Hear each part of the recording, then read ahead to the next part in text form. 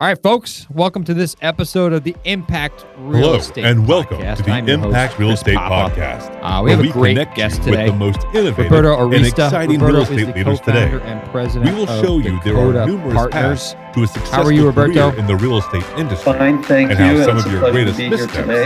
can be turned into Thank your you for greatest joining triumphs. us. You're Without down in further Florida ado, right now. here is your host. I don't think COVID hit Florida, Chris right? So it Papa. bypassed the entire state, I heard. So that's great. I think in Florida they pretended that it wasn't here, but it actually was. Yeah. Everyone went down there. They're like, all right, let's get out of here.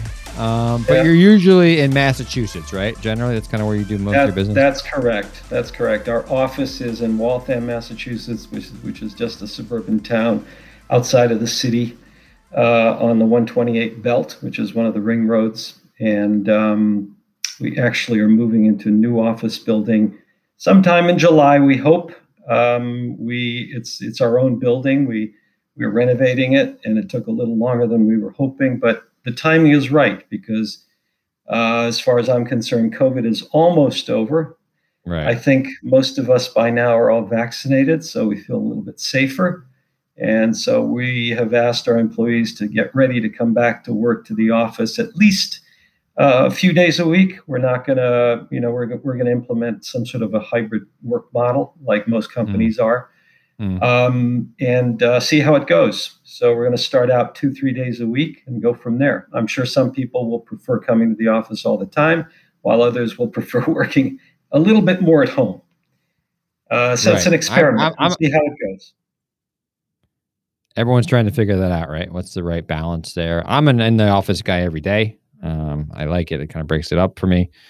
Yeah. But tomorrow I'll be home. I mean, but like because I have my kid, but like generally, like I'm in the office every day. So. But I can see people who have commutes, all that stuff. They don't want to go in the office or whatever. That's awesome. I don't know. I don't know the right answer. It's definitely changed, though, right? I don't think there is a right answer. I think what we discovered over this period of time is that, people actually worked quite efficiently at home.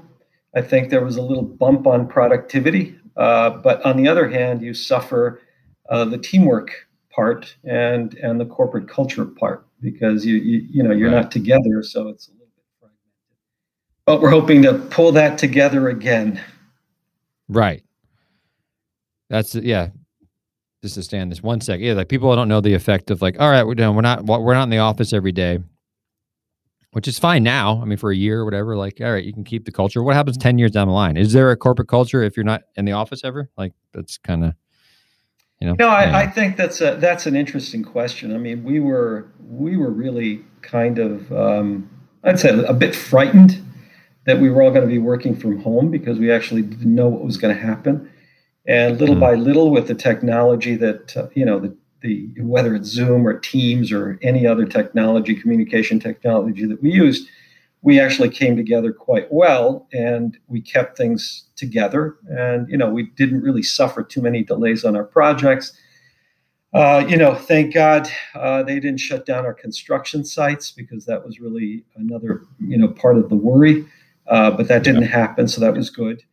And then, we begin to realize that maybe corporate culture isn't as important as we thought it might be.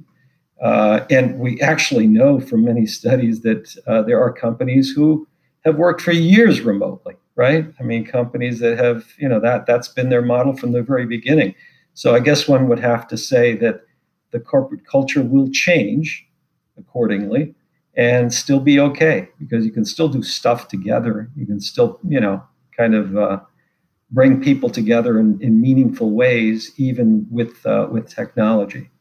So we'll see. But you're absolutely right. This is an experiment. We'll see.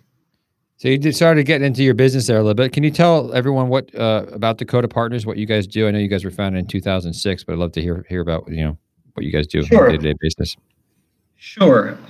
We are an affordable housing developer primarily. We do multifamily housing. We do it in several states, the Northeastern states, New York, all the way down to Virginia. We're looking to expand geographically. The affordable housing business, which is really primarily funded through tax credits, housing tax credits, is something that is very competitive. And so if you want to build a business and grow business, you really have to go into different states or more states, because one state alone is not going to do it. Unless you just want to stay small and do a project every couple of years. And there's many people who do that. We didn't choose that path. We chose the growth path. So we've been adding states to our geography over the years. And as I said, right now we're in 4 New England states. We don't go to Vermont or Maine because they're just too small. And then in New York State, in Maryland, and Virginia. That's where we are at the moment. We're looking at Ohio and other states in that vicinity. But we are primarily an affordable housing developer, and we also do some market rate housing, but all of it is for rent. And then every so often we throw in a for sale project, and we're doing one of those right now. For sale used to be our business. We were founded around the for sale business. But in 2008, that kind of disappeared for a while. So we had to reinvent ourselves, and we started doing affordable housing. Well, that's a big, that's a big transition, I think. I mean, it seems affordable housing is like it's very popular right now, right? It seems to be, people seem very interested in it. But back when you started this, I mean, what was the landscape like? Did you even know what affordable housing was, like when you got into it? And why did you choose to do affordable?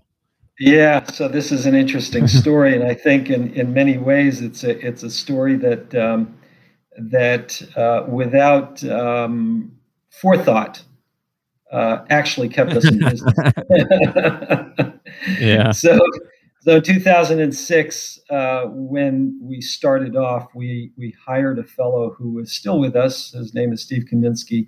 He had many years working in affordable housing, but we hired him as an acquisition a director. And so he was looking for projects for us, and he came to us in probably 2007-ish, said to us he found a project that would not work as a condo project, but we may consider it as an affordable housing project with tax credits. And I knew just enough about tax credits, really just from the academic perspective, that I said to him, why would we want to do anything so complicated when we can just go to the bank and take our money and use it for real estate, sell, and just move on?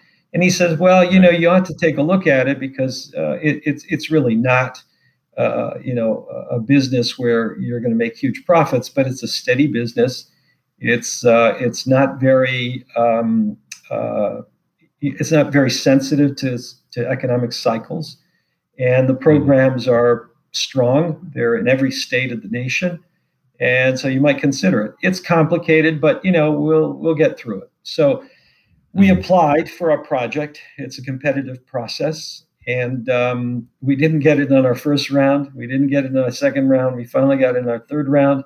So by 2010, we put a shovel in the ground for that first project. And then from that point forward, we never looked back. We built our business plan around the tax credit business. And we're also using historic tax credits to do historic renovations.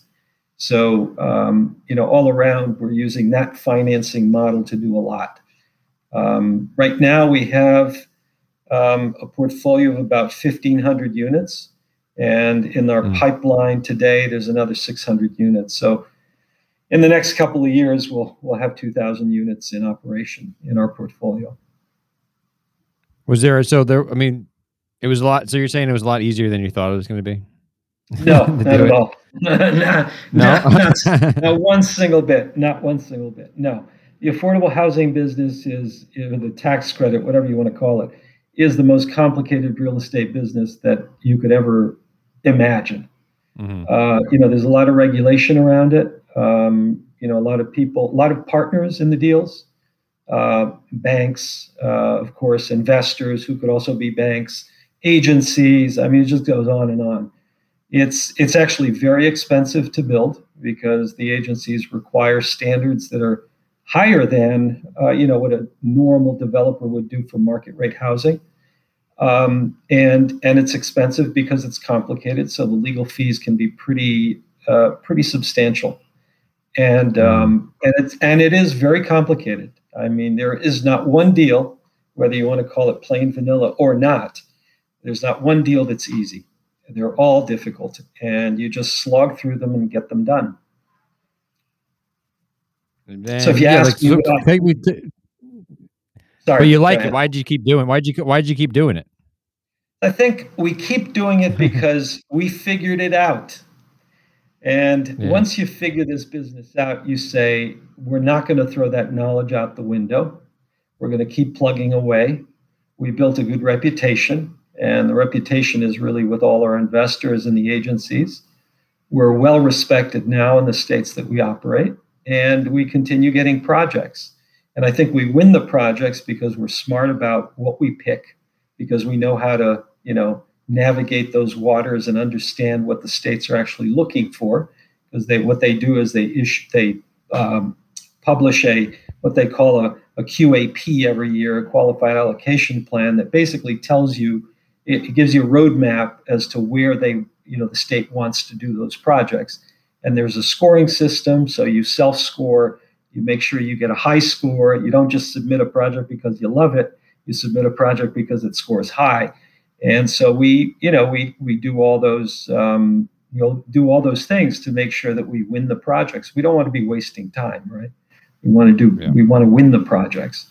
And so we've gotten very good at it. Our hit rate is very high. We maybe lost one or two projects in all these years. In other words, we didn't get them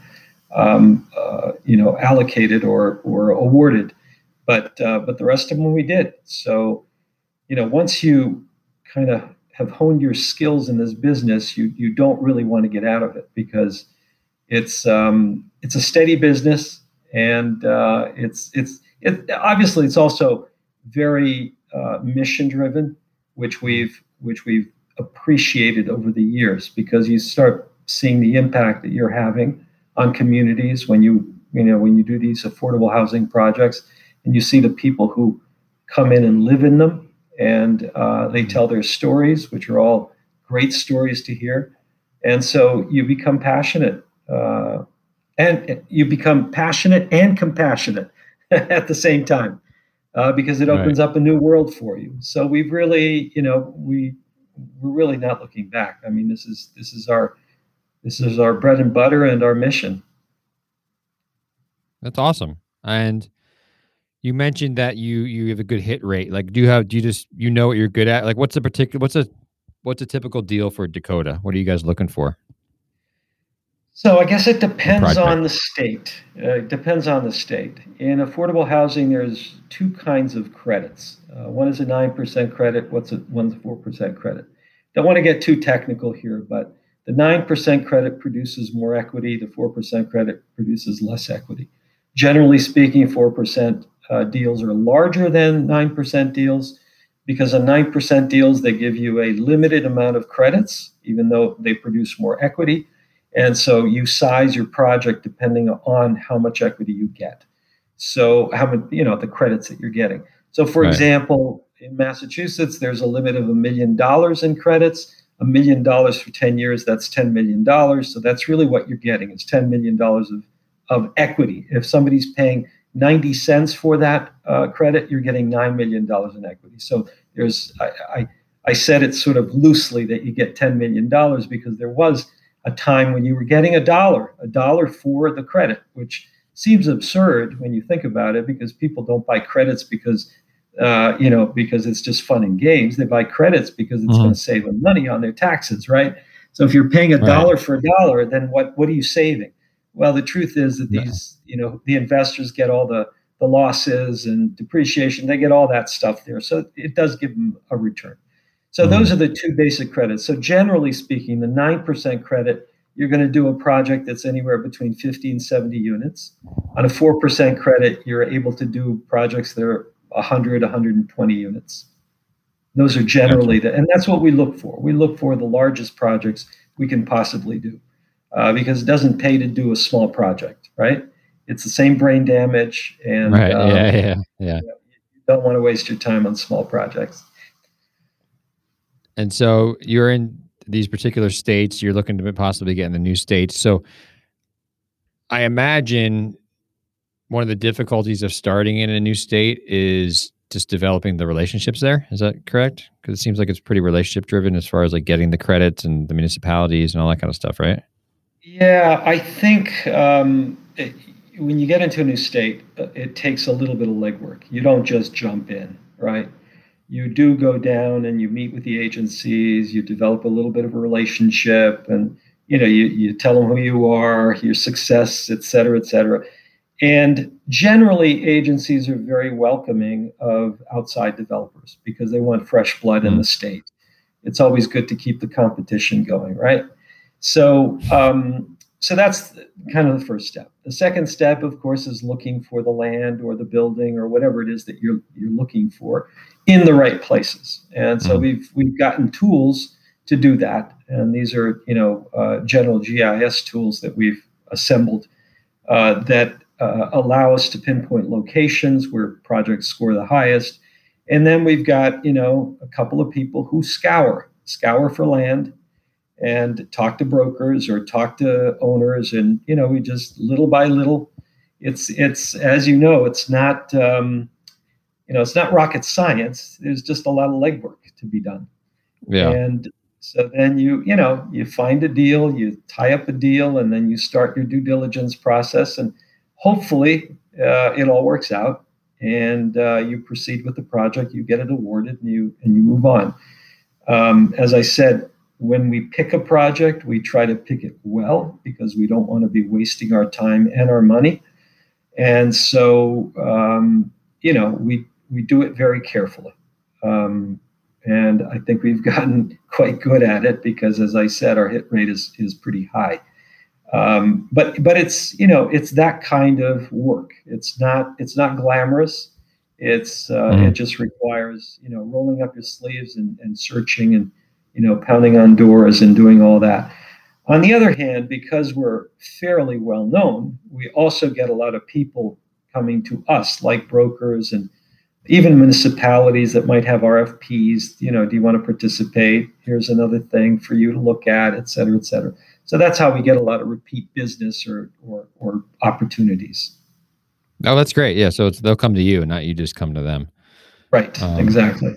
And what type of land do you look for to do a deal? Like, is there a certain, is it in your transit? Is it in like urban centers? Is it what are the key characteristics? Well, I think all of the above. I think one very big push these days is transit-oriented development, which is what you were talking about. So having whether it's a bus stop or commuter line nearby is important. In fact, the agencies will score you on that. So typically it is an important thing. We generally stay outside of the urban core. We like to be more on the call it the suburban side of things, just because the land entitlement process tends to be somewhat easier. And I say that relatively speaking because the entitlement process is always difficult, but and sometimes small towns can be more difficult than bigger towns.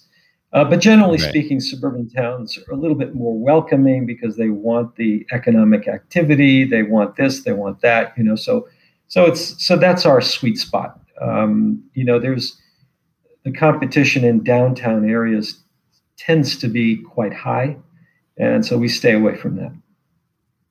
Gotcha. And then you mentioned about the tenants. Is there a certain I know there's in the affordable space, there's all different income levels, and is there a particular type of project or tenant that you have, or a tenant be the appropriate word, right? Yeah, I think, as you said, there's different income levels that you serve. Generally, in a 9% deal, it starts off with sort of a few units at a very low income level, and then it graduates from there. Generally speaking, the most of the units are in the 50 to 60% of the area median income. Basically, that means if the area median income is 100, right, $100,000 a year for a household, then these people would have to make no more than $50,000 to $60,000 a year to qualify, and then they pay rent according to their what their income is, and that's generally a third of their income. So if a family's making 60, they would be expected to pay 20 on rent, which is what they would end up doing if they come live in a property of ours. Awesome. And then, so you guys self-perform your own development. Do you have a management company? You have to construction? You do your own construction too? We do our own construction. Yeah, we do both the development side and the construction side. And the reason we do the construction is, first, we know it. We've done it from the very beginning. And secondly, it really helps control your destiny in terms of costs. Now, we can't do construction everywhere, right? Because our reach is pretty wide. Although we are building our own in Virginia, we may not build our own in New York because New York is somewhat of a different animal. So we may team up with a local contractor. But the goal is, in the end, to try to do all of our own construction. First come in, team up with somebody else, learn the business, and then do it ourselves. But we do want to continue doing our own construction. Gotcha. And then you third party your management to like a property management company that specializes in affordable, because there's like social services involved, right? Like in more than just there are. Yeah, there are. So we don't do our own property management. We have a third party property manager, and generally we try to stick with the same one if they have that geographic reach. But sometimes you can't because they don't go that far. It's always easier to work with one party as opposed to 3-4 different parties. And they are all specialized. You have to have your licenses, you have to have your training, you have to have all those things there. And it's somewhat of a thankless business. It's not a business that we're that interested in. And there's other parties that do it a lot better than we do. And then on top of that, there might be a component of special services. So for those special services, it's not always that property manager that's doing them. There might be a nonprofit involved that does those services. So you're paying that nonprofit something separately for those services for certain profile of residents. And, because there's a big push for housing the homeless. I want to say homeless, but there's a new term, which is the unhoused. The unhoused. Oh, okay. Yeah. Okay. Yeah. This is something that I heard recently. They said, homeless is no longer politically correct. It's really the unhoused. And so you have this push to produce units for the unhoused. And these are people who generally struggle in life. And so they come with special services, or at least you have to provide special services for those. That's one example. Right. Yeah. And that's a whole nother game, right? Not a game, but that's a whole nother arena.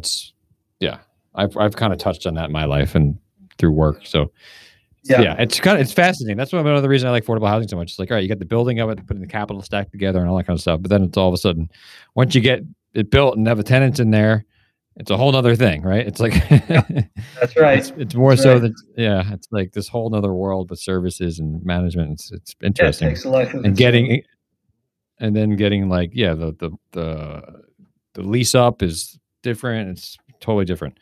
Compliance. Cool. So how did you get into real estate? Were you always like, man, I can't wait to be a developer, or like, did you just fall into it? Or like, can you tell us a little, did you grow up in Massachusetts? Sure. Tell me about you, please. Sure. So I actually was born in Italy, came to Massachusetts for university. And then after graduating, my undergraduate degree is in engineering. So I became an engineer for a while, got bored with it, and then got into construction for a while on the construction side of things. But I always had this real estate itch. And so eventually I went back to school twice. I got a master's in business, then a master's in real estate development from MIT. And then after that, I sort of launched into real estate for myself. I teamed up with a bunch of partners, 3 or 4 other partners. We founded our first company. We did a bunch of residential development. Then I met Mark Daigle, my partner at Dakota, and we decided to team up. And so we sort of let go of our old companies and started this new one, and the rest is history. But I did always have this kind of real estate itch. I always loved building. buildings. I always loved architecture, and I always imagined myself one day being a developer. So I got there. So, what do you think? Was it what you imagined? Of course, there are many twists and turns, right? I mean, you never land exactly where you might want to be or where you imagine to be. I did not imagine that I was going to become an affordable housing developer. That was really a twist of fate in a certain sense.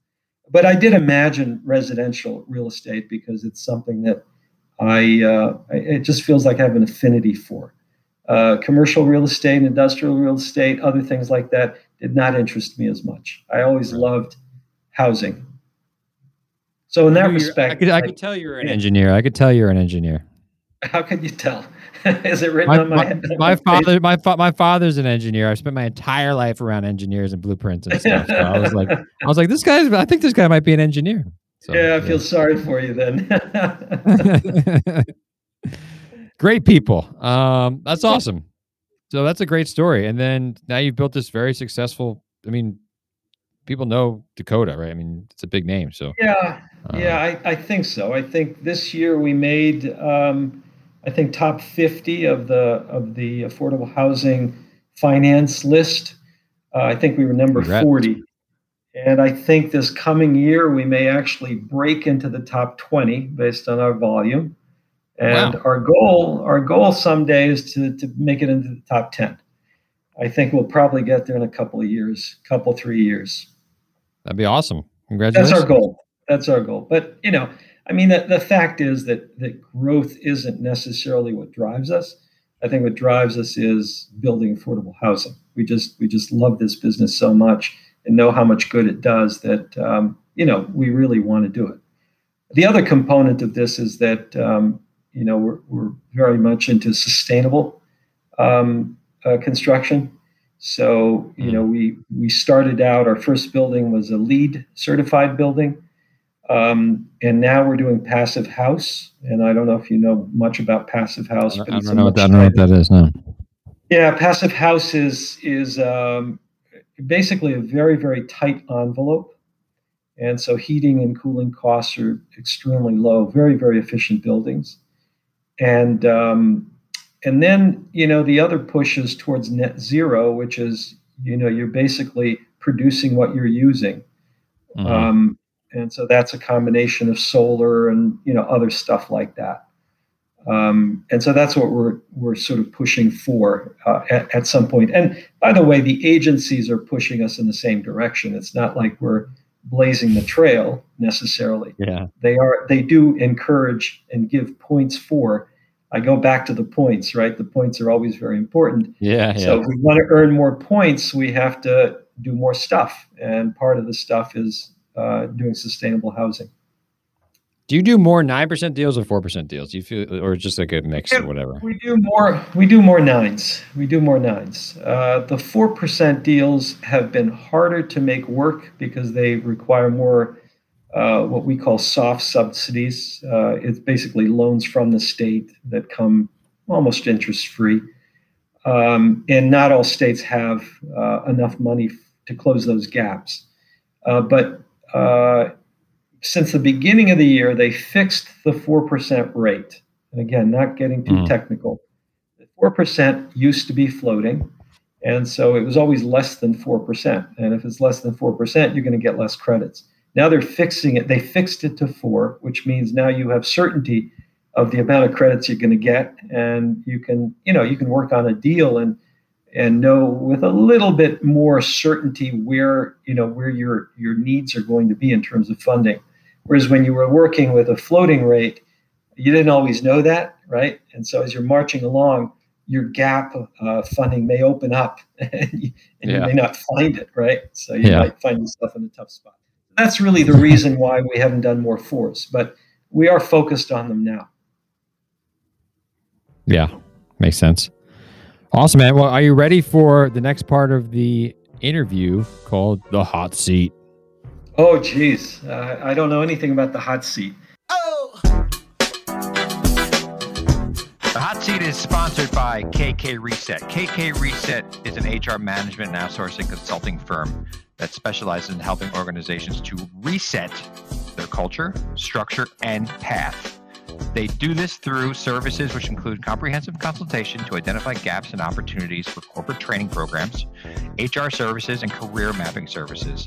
They've collaborated with nonprofit, startups, and academic organizations to protect them from liabilities, reduce turnover, and preserve their brands. They have also collaborated with a number of my clients on the real estate front who are not large enough to have their own in-house HR program. So they outsource it to KK Reset. KK Reset comes in, maybe sits on site a couple days a week, and provides everything you need from an HR perspective for your firm. So it's a great resource for those shops who just maybe it doesn't make sense for them to have in-house HR function. So please check them out at kkreset.com. KKRESET.com. It's very hot. It's very hot. It gets hot. You're in Florida, so it's already hot, I think. It is already hot, yeah. All right. Question number 1. Do you have any book recommendations? It doesn't have to necessarily be about affordable housing, but I mean, if it's something relevant or about business or life, there's any books that you would recommend to any of the listeners? So I'm in a book group with a bunch of old guys like myself. Oh, nice. And one of the last books that we read was called The Song of Achilles. And it's a book by an author called Madeline Miller. And this is a reimagining or a reinterpretation of the Iliad, Homer's Iliad. Mm-hmm. And I thought it was excellent because it brought to life characters that when you read the Iliad, when you're in high school, you have absolutely no connection to, right? So she really humanized all of the characters. And it was a very good book, and we all enjoyed it, and I recommend it. It's definitely different. It's not your run-of-the-mill novels. I need to get in the book group. All right. Question number 2. What advice would you give to your 20-year-old self? I'm sure there's some 20-year-olds out there listening. Yeah, I would say be patient because unfortunately life comes with a lot of twists and turns. And you may lay out a plan that either takes longer than you think or you want it to take, or it goes off course. And for reasons that you can't control. I think that when I was younger, in my 20s, I was always determined to do stuff, right? Get somewhere, just accomplish. Yeah. And unfortunately, it just doesn't always work out that way. Going back to getting into real estate, I thought I was going to get into real estate a lot sooner than I did, but I actually didn't. It took me, quite a while to get there. I wasn't a kid, right? And so I would say for the 20-year-olds, work on, work on your let's say your skills, both soft and hard, and have a general plan, but never be, so wedded to it that you become extremely disappointed if it doesn't go your way. Because unfortunately, that's what life is about. Yeah. Sometimes. But then sometimes it doesn't go your way. That could be the best thing for you, right? It could be the best thing. That's right. You never know. Cool. But what kind of skills do you generally look for? I'm sure there's people out there looking to get into the affordable housing industry, whether it's acquisitions or development. Like, what sort of skill sets do you think they should be learning in order to be successful in this industry? So this industry is so unique that it actually has, I would say, a scarcity of qualified people. And the technical side of this business is very complicated.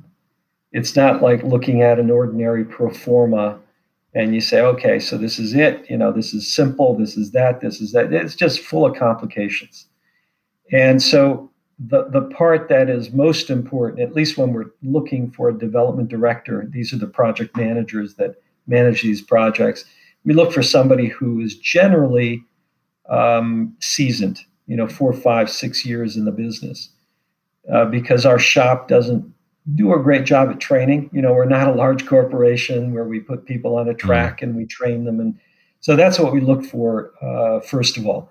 But I think the other part that we want to find in people or look for in people is what I don't call it. This is something that, I don't know if you know Pat Lencioni. He's a business guru. He's written many books, but anyway, he calls it hungry, humble, smart. So we look for people who are hungry, humble, and smart. And I'll just explain in 3 seconds what that means. Hungry means that they have ambition, and you can tell that they have ambition. Humble means that they're not afraid to make mistakes, and they can admit to making mistakes. And the third is smart, which is not the typical, not what you think it is. Smart means being smart about relating to people. In other words, soft skills. And it's so important in our business for people to relate to other people, because that's really what it is. You're always in the middle of, you're not working in a little cubicle by yourself all day long running numbers. You're running numbers, and then you're talking to people. You're working on teams.